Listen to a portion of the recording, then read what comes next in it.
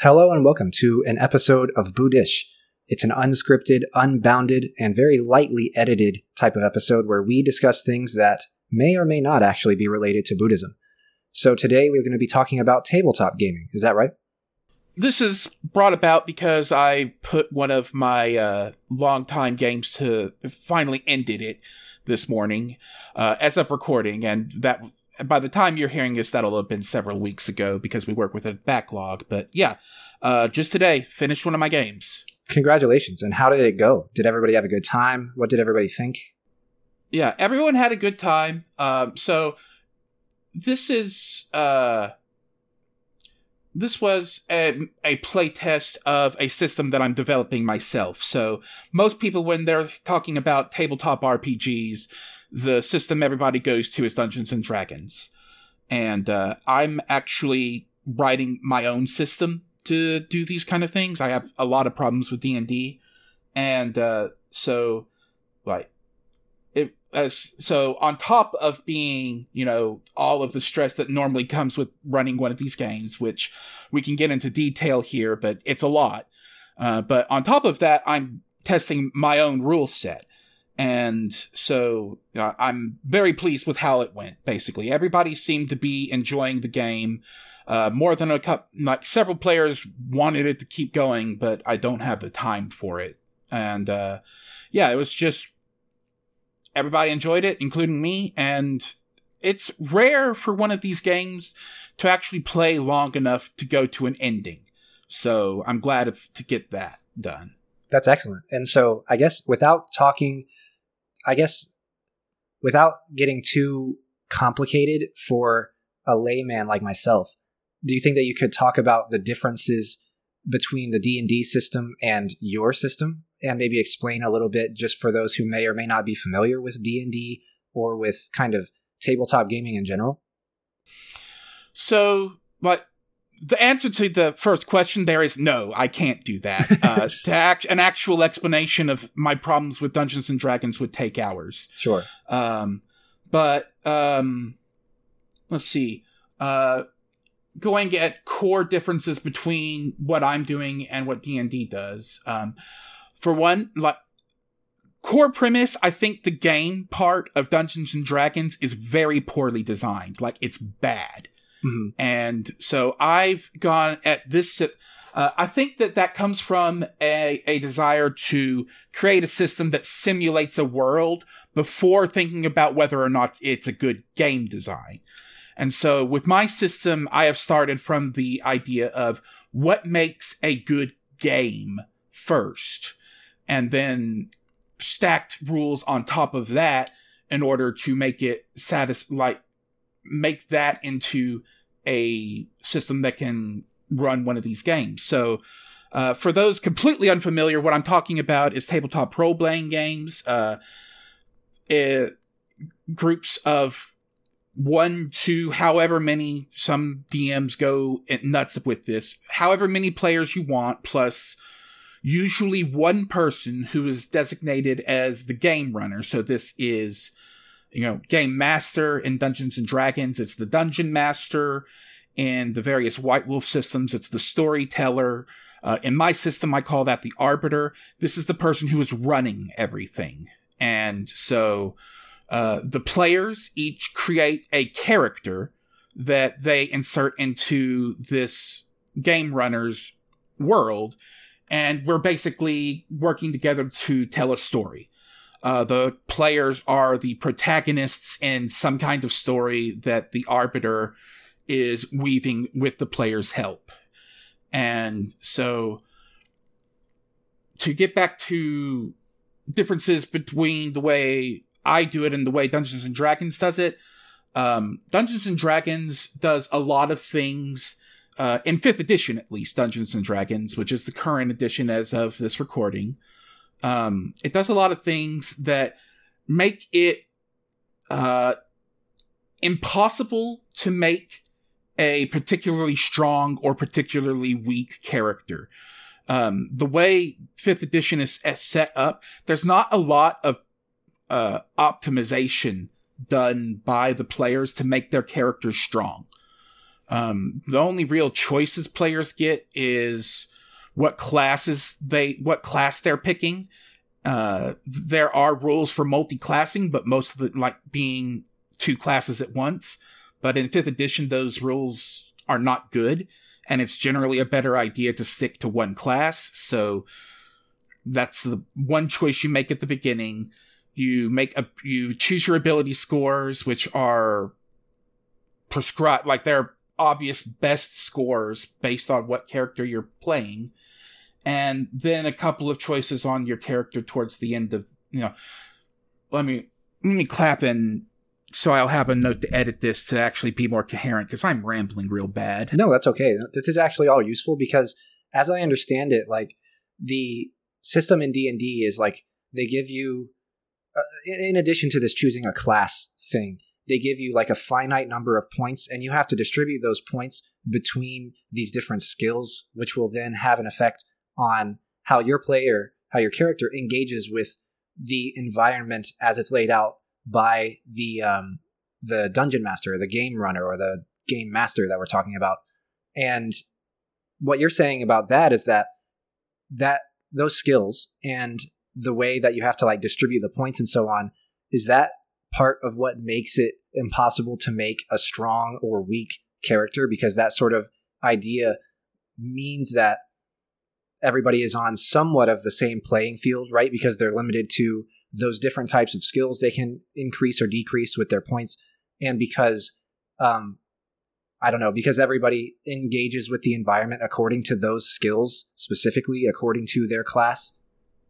So what you've just described sounds more like older versions of Dungeons and Dragons.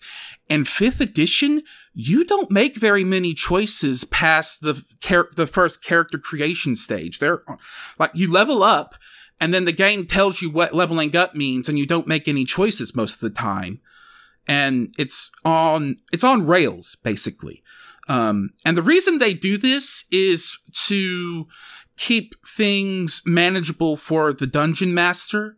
Because if in earlier editions, there was the ability to really maximize the character in such a way that it was difficult for the dungeon master to plan out fun and balanced in fights. Like, if you don't know what power level your player is, then how can you create a fight for them that works out? And then also in earlier editions, it was very possible to have a party where one character is stronger than all 3 other characters. And so then the dungeon master goes, okay, I can either challenge this one person who has optimized their character, in which case the other 3 are not able to do anything because they're too weak to influence the fight, or I make a encounter for those other 3 players, and then the one player who's optimized completely steamrolls it. Past editions had, especially the one I started with was 3rd edition, and 3rd edition had that real bad. And then in 4th and then later 5th edition, the designers made changes to make that basically impossible. The only optimization you can do with the character in 5th edition is, you have strength, dexterity, constitution, intelligence, wisdom, charisma. Different classes want different combinations of those scores. And at the beginning of the game, you get some points and set those scores. And generally, those scores don't change afterward. And so you're kind of set from the beginning of your character. And then later on, after you've gained a few levels, you get one choice of which like subclass you want to go. So like if you start as a rogue, then later your subclass is, do you want to be a rogue with a little bit of magic? Then you're an arcane trickster. Do you want to be a rogue who's really, really good at killing people? You're an assassin. Do you want to be a rogue who's good at infiltrating places? You're a thief. And then you make those choices, and those choices are set after you make that choice for the rest of the character's progression. And then later you get a choice of either getting a feat, which is just a specialization that you can do, like an extra special thing that your character can do, or increasing one of your ability scores, the strength, dexterity, etc. And those are the only choices you make in Dungeons and Dragons. My system has no rails, basically. People can choose whatever spells or attacks they want. People you can very easily be a warrior who is also a healer at the same time and be effective at it. And so I'm trying to make the character, my thesis is that my character creation system is a lot deeper than Dungeons and Dragons and a lot more, so far it's been much more satisfying to my players. Like, the only complaints I've had have been for things that aren't involved with the game, the system. Like, the players have all said that they really like this system, and I've got a group of 7 playtesters at this point. So 7 out of 7 is better than most of these systems do. Think I'm onto something here, basically. Yeah, congratulations with 100% good reviews so far. I mean, that's really awesome. And so, for a new player who's coming into this game, what are some of the choices that they make in their character creation, as opposed to class and dexterity, charisma, wisdom, so on, and then later subclass? How are their choices different whenever they're creating their characters that are about to be dropped into this game? So I'll say that one thing that I have kept is the attribute system. I call them different numbers, but they're I call them different names. But so the first thing your character will decide is those attributes. For my system, they are so it's strength, finesse, toughness, mind, heart, soul, and so you arrange I'll give every player, you have 7 points to distribute between these 6 categories. Tell me what your character looks like in this way. And after that, one thing that I really depart from in Dungeons and Dragons is that my game has no classes. So in Dungeons and Dragons, you would be like, I'm a fighter, I'm a barbarian, I'm a wizard, I'm a cleric. That's not really in this system. I have it such that you spend your points to buy whatever enhancements you want for your character. So if you're playing a character whose whole thing is protecting people, you can just spend all of your points in hit points and defense in order to get really tough and then stand in front of your allies in order to protect them during the fight. Or if you want to play a, more spellcaster character, then you get MP and mental attack and a bunch of different attacks that allow you to hit the enemies in different ways. And so, that first character is really good at soaking damage, but doesn't deal much. The second character is really good at dealing damage, but doesn't really soak it well. And so these characters can come together and be more than the sum of their parts. And so, you're talking about, do you want to deal more damage? Do you want to take less damage? Do you want to have more health? Do you want to be able to do different types of things? It's all coming from the same pool of experience points. And so it allows players to really customize things to make the exact character they want. So, for example, in Dungeons and Dragons, there's really no viable way to play an unarmed fighter who relies on strength. The Dungeons and Dragons has the monk class, but monk is very dexterity focused. So if you want to just punch people really hard, Dungeons and Dragons doesn't have a good solution for you. You could be a barbarian and just punch people really hard, but that barbarian punching people will always do less damage than that same barbarian using an axe. So every playtest that I've had so far has had at least one player make a punch character that is strength-based, because this is an archetype that a lot of people want that Dungeons and Dragons just doesn't have. So all of my playtests have had one meathead character who just goes in and decks his enemies. That's fantastic. And so it sounds like the way that you're taking the rails off that Dungeons and Dragons has on is by using this pool of experience points to buy other things. Is that something that Dungeons and Dragons has or has had in previous editions, or is that something that you are departing from them with as well?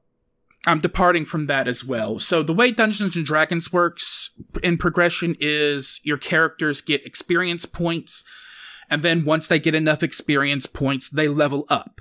And then when they level up, they get more HP, more abilities, more spells, and all. It's very discrete. There's a big clunk between I'm level 1 and I'm level 2. Like, the level 2 character is approximately twice as powerful as the level 1 character. And then things keep going like that way, where you have these long plateaus where you're not really developing your character sheet. And then you level up, and then everybody does all of their boosting at once. And what you get when you level up in Dungeons & Dragons is very specifically specified, very regimented. You usually are not making a decision when you level up. You're really just getting stronger in your own choices that you made at the beginning, right? You're getting stronger in the abilities of your chosen class, or it sounds like you're getting more HP, of course. That's kind of an important part of the leveling up experience in these tabletop games. But also, it sounds like basically for your chosen character, you're just kind of getting these blanket one-size-fits-all upgrades for a level up, rather than being able to purchase different upgrades, or to choose between different upgrades, or to be creative with how you use those upgrades in combination with each other to engage with the story that the game runner is laying out for you. Right. It's not no choice. It's just that Dungeons & Dragons, and one thing it also does is it offers a whole lot of choices that are bad. Like, you could level up, you could start as a fighter and then level up and take a level of wizard. That is a choice you can make in Dungeons & Dragons. However, that is an awful choice. Right. Because the way the classes scale, it is usually much better to be high in level in one class than be low level in several classes. There are multi-class combinations that kind of work, but I went through 5th edition and tried to make it work before I started making my own stuff. And in the process of trying to make it work, every time I took multi-classing into consideration, I went, but why would I do that? Because I don't get the strong benefits at level 20 or 19 that all of these classes get. Like, if you are a level 10 fighter and a level 10 wizard, the level 20 fighter is so much better of a fighter than you are that your fighter levels don't matter. And the level 20 wizard is the same thing. So that's this has been a thing with Dungeons & Dragons since day one. It offers a lot of bad choices. And I have seen answers from their designers saying that we think that the bad choices are a good thing.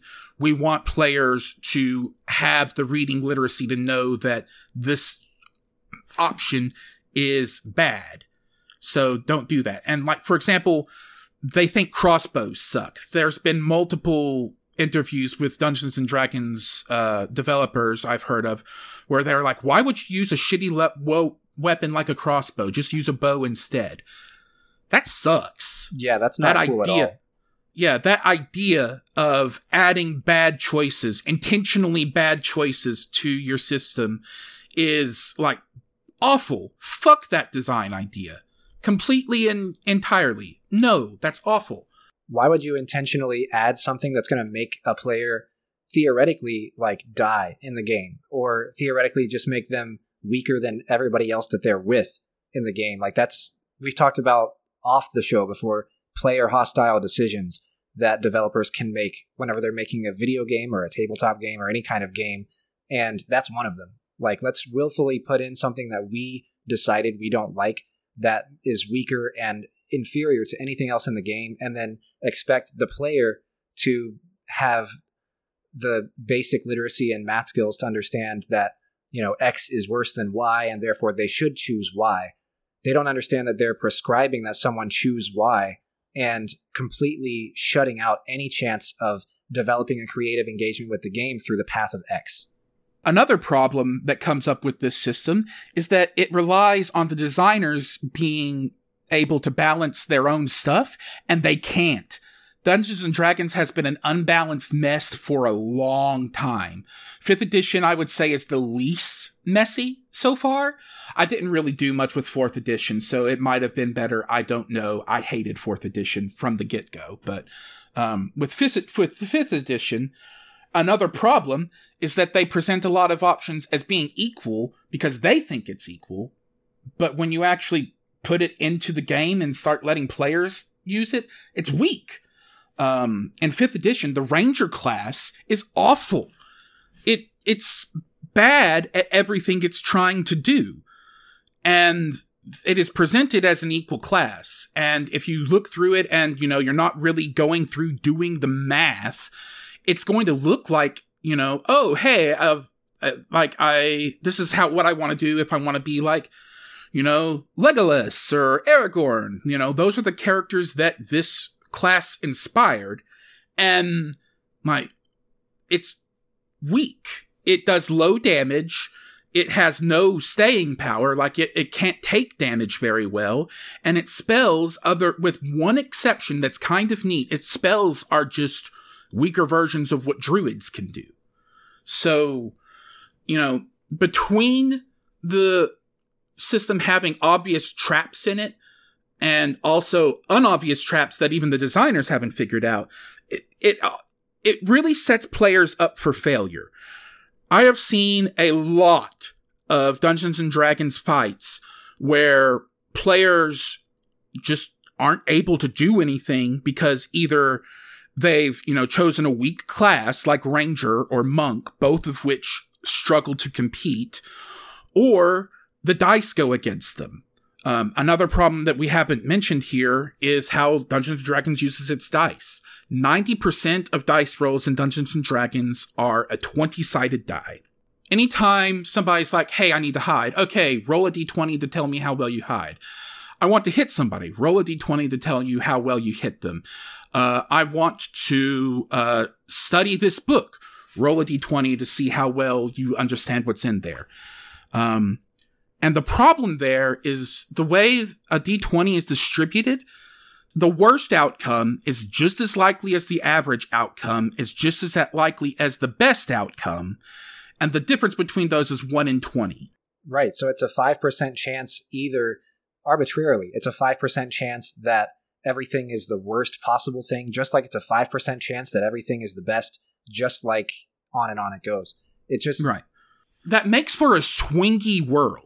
Yeah. A world that exists on that kind of probability distribution, people would be, randomly tripping over for no reason all the time, or, attempting to, some beggar out on the street plays a lute and that they've never touched before, but they roll the 20s, so they get, the best audience around them. And it just makes for a world that swings wildly back and forth between the best and the worst all the time. And it doesn't seem like it makes the player classes and the player decisions matter that much, because let's say that you buff up your, let's say, learning. If you're reading a book and you're trying to roll for how much you understand out of that book, then if you still roll a 1 at the end of the day instead of a 20, you're still going to be screwed. And so it doesn't really matter that much how you've distributed your points as you've leveled up. It just sounds like at the end of the day, if you're stuck on that, 1 in 20 chance every single time, your decisions are virtually meaningless. So you have to have some way to introduce randomness to the system. Absolutely. And you have to have some way to cause something that a player does not like to happen to their character. Bad things have to be possible. Right. And as far as, the player agency bit, you're right and you're also wrong. And Dungeons & Dragons shows both ends of that in different editions. So in the current edition, 5th edition, they keep numbers small. Like, a character that has plus 10 attack is a very strong character. I see. In that realm. But because the numbers are small, that means the D20 is most of what you're paying attention to. Right. So in that case, you're right. But then in 3.5 edition, this edition I started with, they kept the numbers big. And it wasn't very long before you like, I have a plus 34 to my attack roll. I really don't care what the D20 looks like after that. Exactly. So Dungeons and Dragons has literally done both extremes of the problem. And the actual problem, I think, is the D20. That's a shitty way to, make to be your core randomizer. And so what I use is 2D10. And so if you can put up a graph about what different dice rolls look like, but for the 2D10, it's a bell curve around 11. So the least likely chance in the worst thing that can happen with a 2D10 is you roll snake eyes. You roll 2 1s. That has a 1% chance of happening. The best thing that can happen is rolling, 10-10, and that has a 1% chance of happening. The average is going to be 11. While you're doing that, I mean, that does sound like a much more well thought out means of bringing out randomness in the game, because I think that it does allow for things that the player doesn't want to happen. But at the end of the day, looking at a game over its entire progress, you're not going to have a very large chance of a player just consistently rolling the worst outcomes for every single engagement.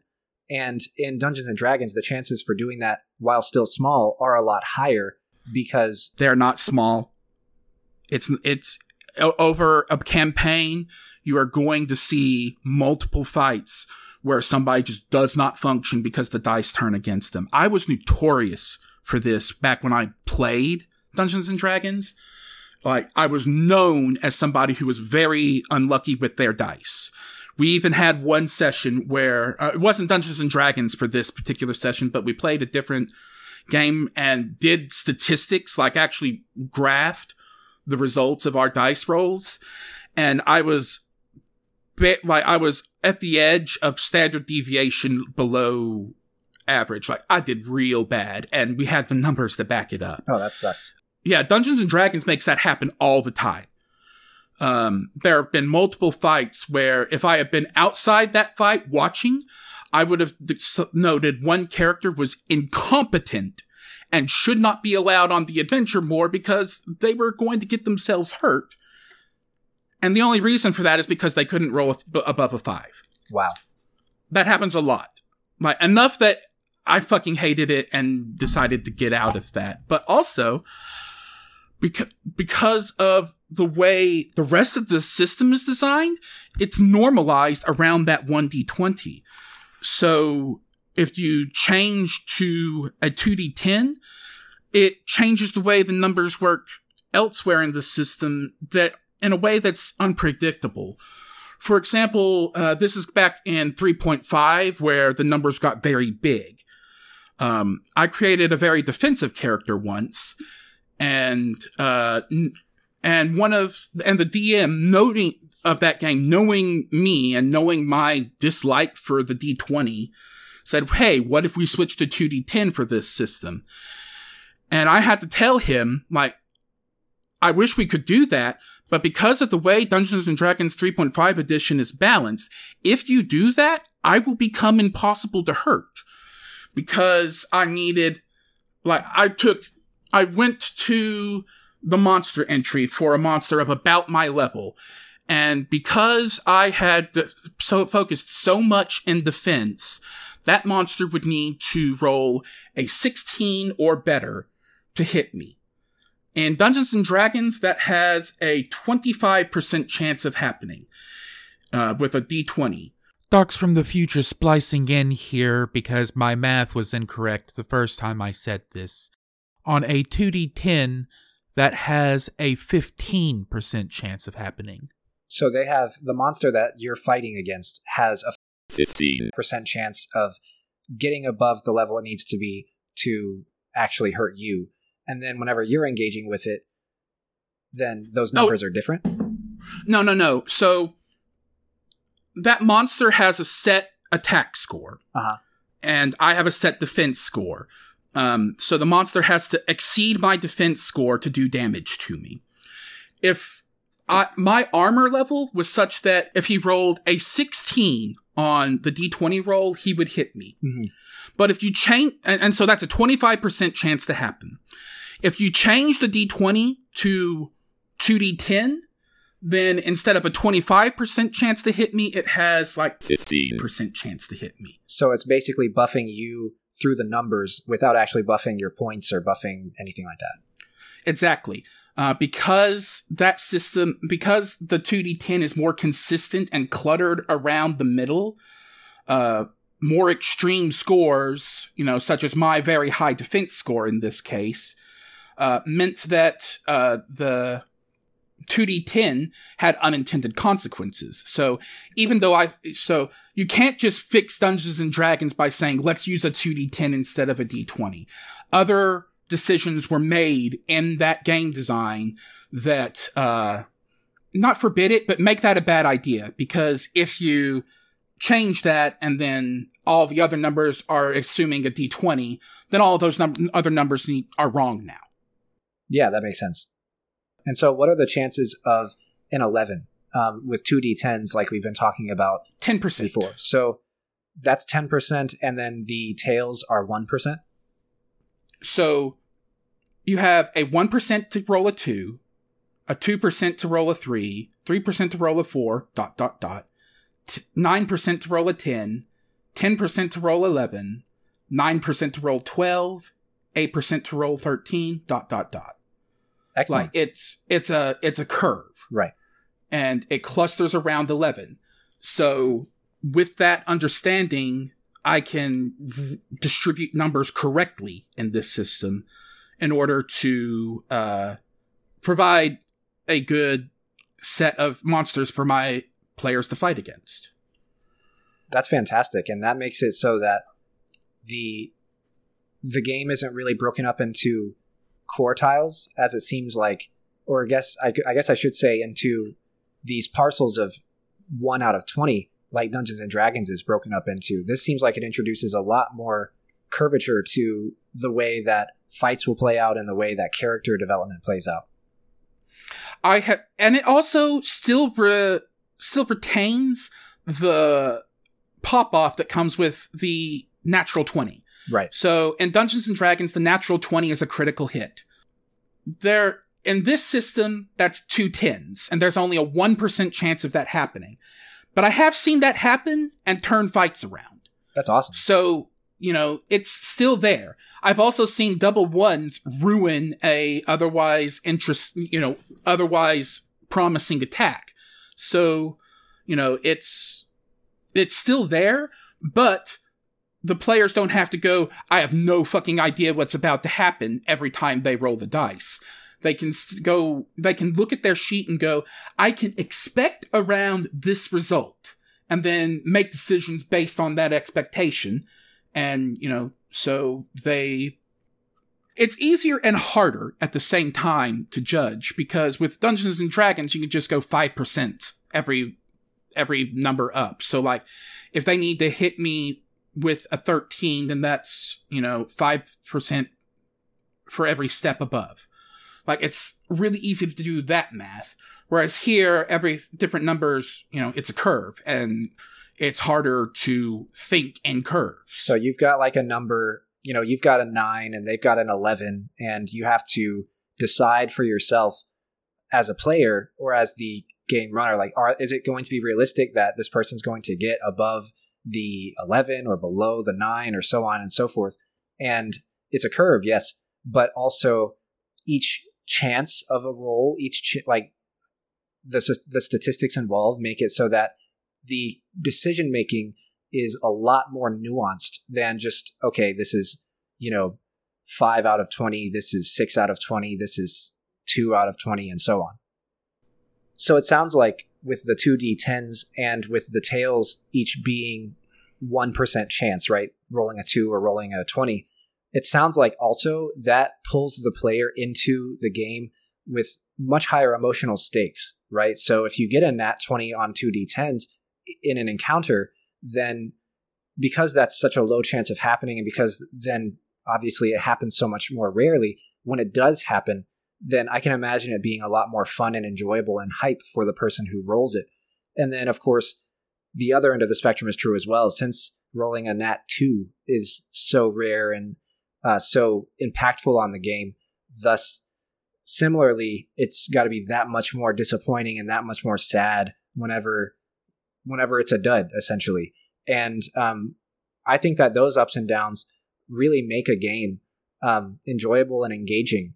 You know, the downs suck and the ups are great, but at the end of the day, it sounds like if I were going to be a player and I wanted to get involved in telling this story and involved in creating this story, then the stakes are there whenever the worst and the best outcomes are statistical outliers, whereas in Dungeons and Dragons, the best and the worst outcomes are not statistical outliers. They are always presently equally probable, you know, as any other outcome. And in that regard, then it's kind of like, okay, I'll just roll my dice and continue. You know what I mean? It doesn't seem as emotionally intense whenever you roll a 20 or whenever you roll a 1 in the regular system.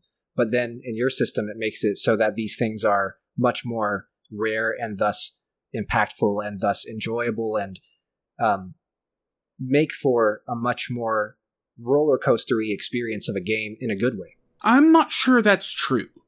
So natural 20s in Dungeons and Dragons are big pop-offs every time. Like people get invested in their 20s. Everybody wants their 20, and natural ones get the same kind of, you know, nega pop-off. So I'm not sure that what you just said is necessarily true. In fact, in my system, the 2 and the 20 might be rare enough that instead of a big pop-off, they're more of a, oh, hey, that's rare, and then move on. I see.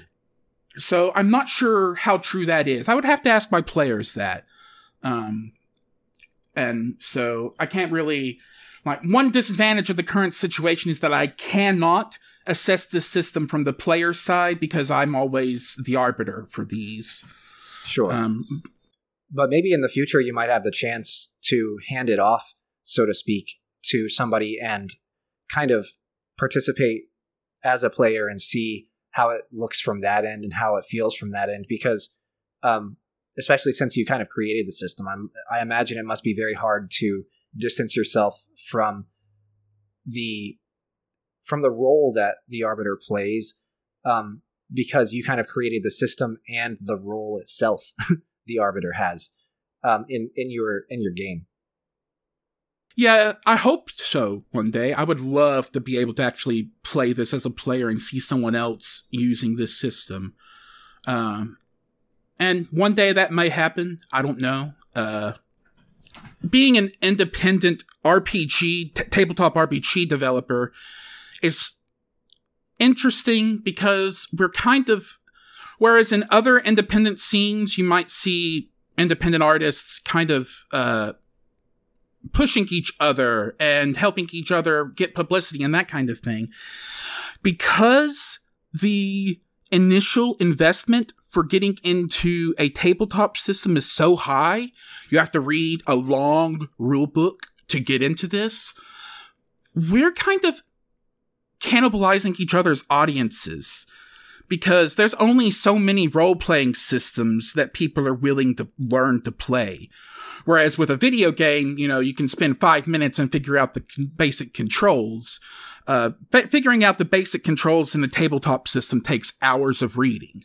So, you know, it's hard to get publicity because, you know, there are so few people who are interested in looking at indie RPGs, and those people don't have the time to learn all of them. So it's really hard to get a big group to get this going.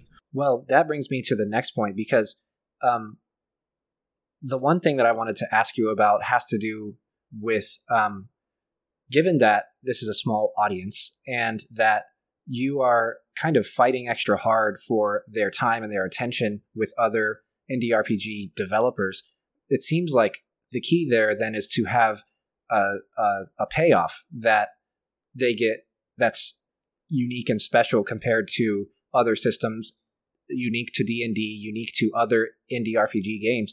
And I think that one interesting thing that you've been telling me about over the course of the development of this game, and would be a huge payoff for me if I were to play it, is how you have incorporated Buddhism into the actual storytelling and into the gaming system. So do you want to talk about... No. So I've incorporated Buddhism into the setting of one of my games. It's the Buddhism is actually not really in my system. Now, I think you could very easily use my system to create a world based on Buddhist ideas. And you could also make this game non-violent, which is harder in other systems. So, you could, but that's not what I've done here. I see what you mean. And I guess I wasn't really mentioning it about like being inside the system itself, but in the storytelling and in the setting that you have given to the players. It seems like the payoff for learning a new system and participating in a new system would be some sort of richer fiction, some sort of richer imagination that comes out of it, and including Buddhism in the setting, and including Buddhism in some of the villains that we've talked about that you fight, or in some of the possible spells or types of things that people can buy with their experience points. That seems to be a type of payoff that people get from doing this one and not another one. Yes.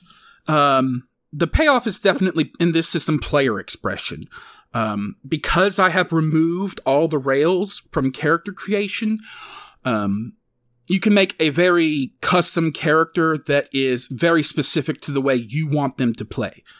And yeah, that's the thing that I hope my system has as its payoff. I will say in Dungeons & Dragons' defense, its payoff is that it is relatively easy on the Dungeon Master. In Dungeons & Dragons, there are components that you can put together to create your adventure. Like in Dungeons & Dragons, you don't have to write your own monsters.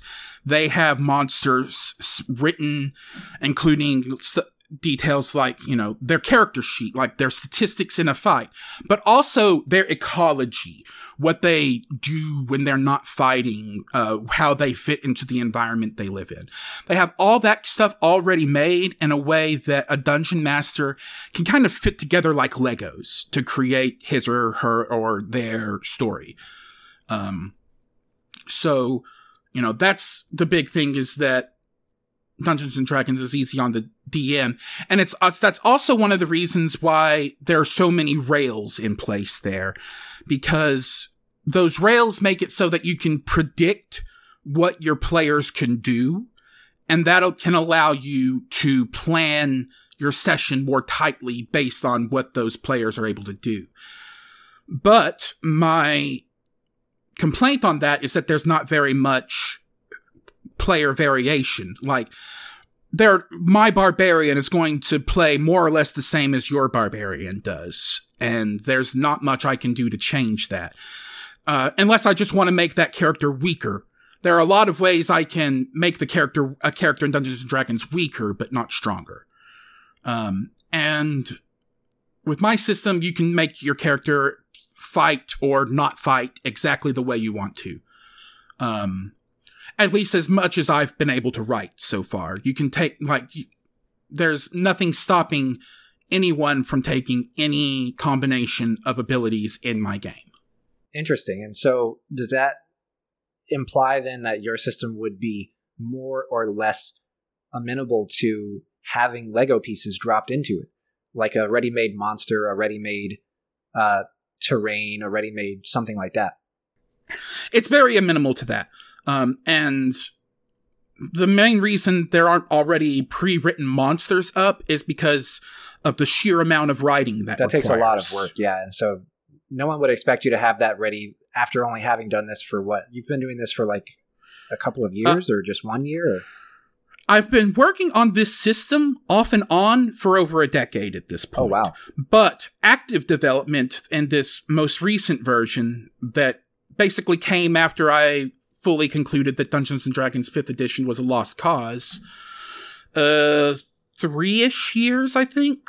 Maybe 4. I see. Yeah, so that's not enough time really to, unless you have a staff of developers to really write a lot of these and create a lot of these different shaped, interesting Lego pieces, right, that fit into the system in a certain way.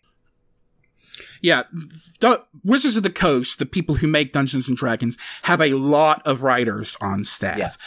I have myself. Right. So there's only so much I can do about the lack of these kind of puzzle pieces in my game.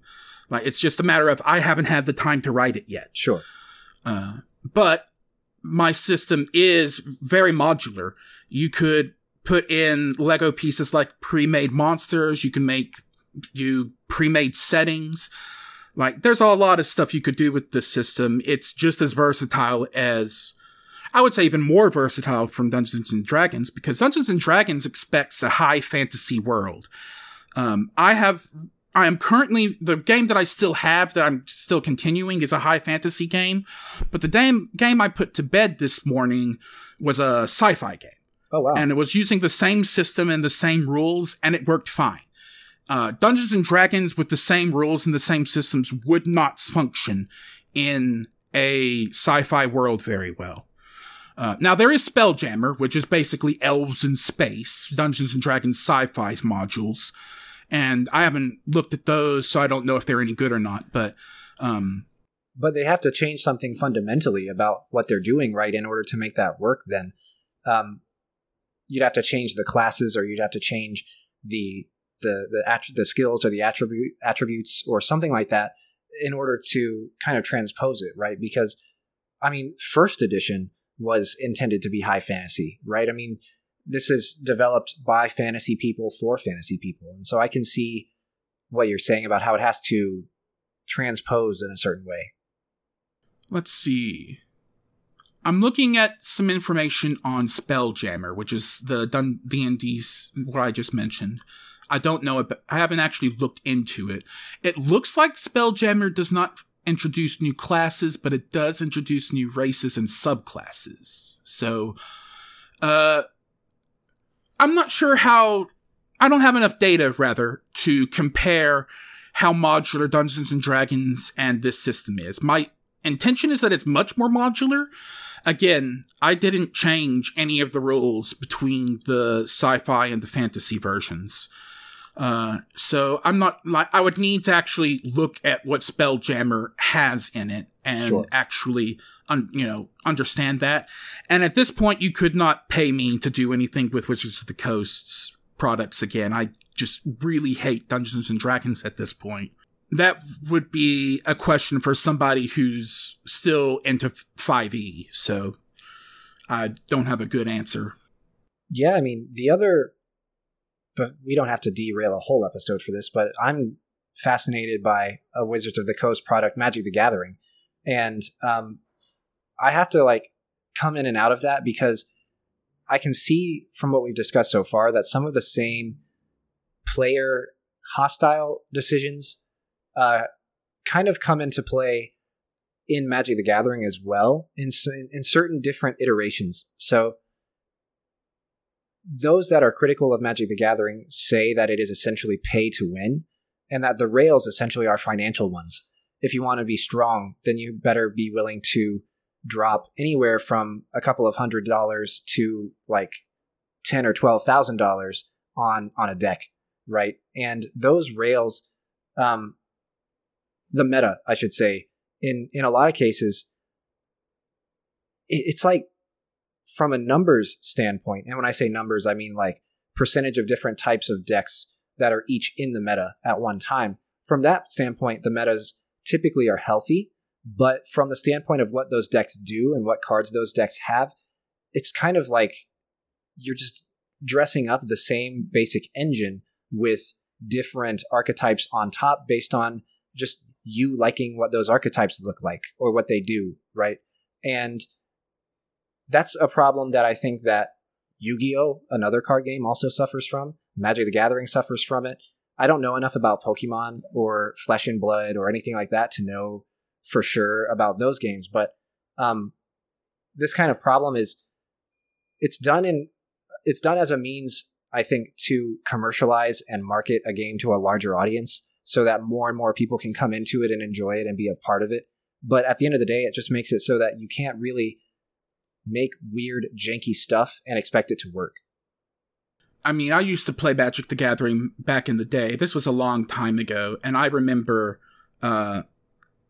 slapping down like $30 each for a set of Goblin Sharpshooter cards that just completely obliterated everything else that I came up across when I finally got all the cards. So there is it's hard to compare TCGs like Magic to role-playing games, because there's an inherently competitive element to it. Whereas even the Dungeon Master in Dungeons & Dragons is a cooperative effort with the rest of the players. Yeah. Like there early on, there were attempts to kind of get an adversarial relationship between players and DMs, like this idea of the trickster DM who's just, finding ways to pull a fast one on his players. That was there in early Dungeons & Dragons. And you can see that with dungeon design that continues to this day. Have you ever heard of the Tomb of Horrors? It sounds familiar, yeah. Okay. The Tomb of Horrors is an extremely popular module that came out back in the earliest editions of Dungeons & Dragons. First edition, it was basically a dungeon that a dungeon master could run for his players. And so it's a very popular module. It's been reprinted many times, and I think it fucking sucks. One of the first things that the module has is there are 3 rooms. One of them is correct, and the other 2 have horrible traps that will instantly kill you. Which one is it? And it's like, what? There's no actual thinking or figuring out to figure out which tomb you need to go into. It's just a matter of picking the right thing from a set of random choices. And that happens all the time in that module. It represents a time from where the players were seen as trying to beat the dungeon master. And that's not really how things go anymore. It's more understood that the dungeon master and the players are cooperating these days. That makes a lot of sense. Yeah, and I've heard of people who have tried to do the DM versus players thing in later editions, and it's just gone terribly every time. Like, it's just not designed that way anymore. You can't really do that. It'll just make your players angry. I would say you couldn't do that in first edition either, and it just made players angry. Like, everything you just said are problems that I have seen in actual in sessions. Like, it's been there from the beginning. That's just not the right relationship to have for this endeavor. If we're to step into the universe, it's pretty much just like, all right, there's like 4 or 5 of you against God. And you have to figure out some way to defeat God whenever God is actively making the environment and the game and the story hostile to you. It's very postmodern, and it's very interesting and cool in that way. But when you're actually playing, it's like, this is just a meat grinder. This sucks. Yeah. Don't get me wrong. I am somebody who is very into killing gods in fiction. Like, I do that a lot. Yeah. But, when the god is actually in control of the entire universe, most of the time when we're talking about killing a god in a video game, we're talking about killing a very powerful representation of some greater force. When we're usually not talking about the literally omnipotent version that the Dungeon Master is in these sessions. Exactly, right. We're not talking about killing a Greek god like in God of War games. We're talking about killing the person who is in charge of the entire trajectory of time and space. You are basically killing the setting. Exactly. Because that's what the game runner is providing, the setting and everything that's not the players. So, yeah, like, that could be fun if you have a group of people who are specifically looking for that, but that's not most people. Exactly. And I've not encountered that group other than, like, there's been a couple of times when I've been like, here's a person who would be in that group. Here's a person who could be in that group. But those are years apart in different groups. That kind of thing requires a specific type of player. And it's just not what most people are doing. Absolutely. I can totally see that. All right. Well, we've rambled for about an hour. I have no idea how listenable this is going to be when I get this back to edit, but we'll see, I guess. I enjoyed the conversation, at least. Yeah, this was a good conversation, and I hope that you're able to continue to do playtests and that you continue to get successes with regards to player reviews and with regards to the progression of the game. It sounds really interesting, and it sounds a lot more fun, I think, than Dungeons and Dragons for a lot of reasons, or at least fun in a different way if someone still does like Dungeons and Dragons but wants to try out this new system. Yeah, I don't want to yuck anybody's yum. If you're still having fun with Dungeons and Dragons, keep having fun. I am jealous of you. But if you're not having fun playing Dungeons and Dragons, or maybe if you're somebody, I know a lot of people who like to play Dungeons and Dragons but hate the combat. If that's where you are, then my suggestion would be to look into other systems. Mine's not complete enough for me to really promote here. Like, I'm still very much in alpha stage, but there are a lot of other systems out there that are not Dungeons and Dragons that you can try. And so if you're loving Dungeons and Dragons, keep loving it. If you're not, try something else. There's more out there. Tabletop RPGs are not just Dungeons and Dragons. And thank you for coming to my TED Talk, I guess. All right. Well, this has been a good conversation about your tabletop game system and how it differs from Dungeons and Dragons and what the implications of that are on the game. Join us next time for our next Buddhish episode, where we will ramble on for an unbounded, unscripted amount of time about whatever we want. Yep. All right. Sounds good. Thanks for listening. Thank you for listening. See you next time. My name is Nick Bright, scholar of East Asian religions and the voice of Hearer. And I'm Docs, editor, question asker, and voice of Hermit. And this has been Bright on Buddhism. Thank you for listening. If you like our podcast, or if you have a question you'd like us to discuss, we'd love to hear from you. Please consider leaving a comment or review, subscribing, or joining us on social media. Email us at bright.on.buddhism@gmail.com or tweet us at brightbuddhism. As always, citations and resources for this episode can be found in the show notes. Thank you.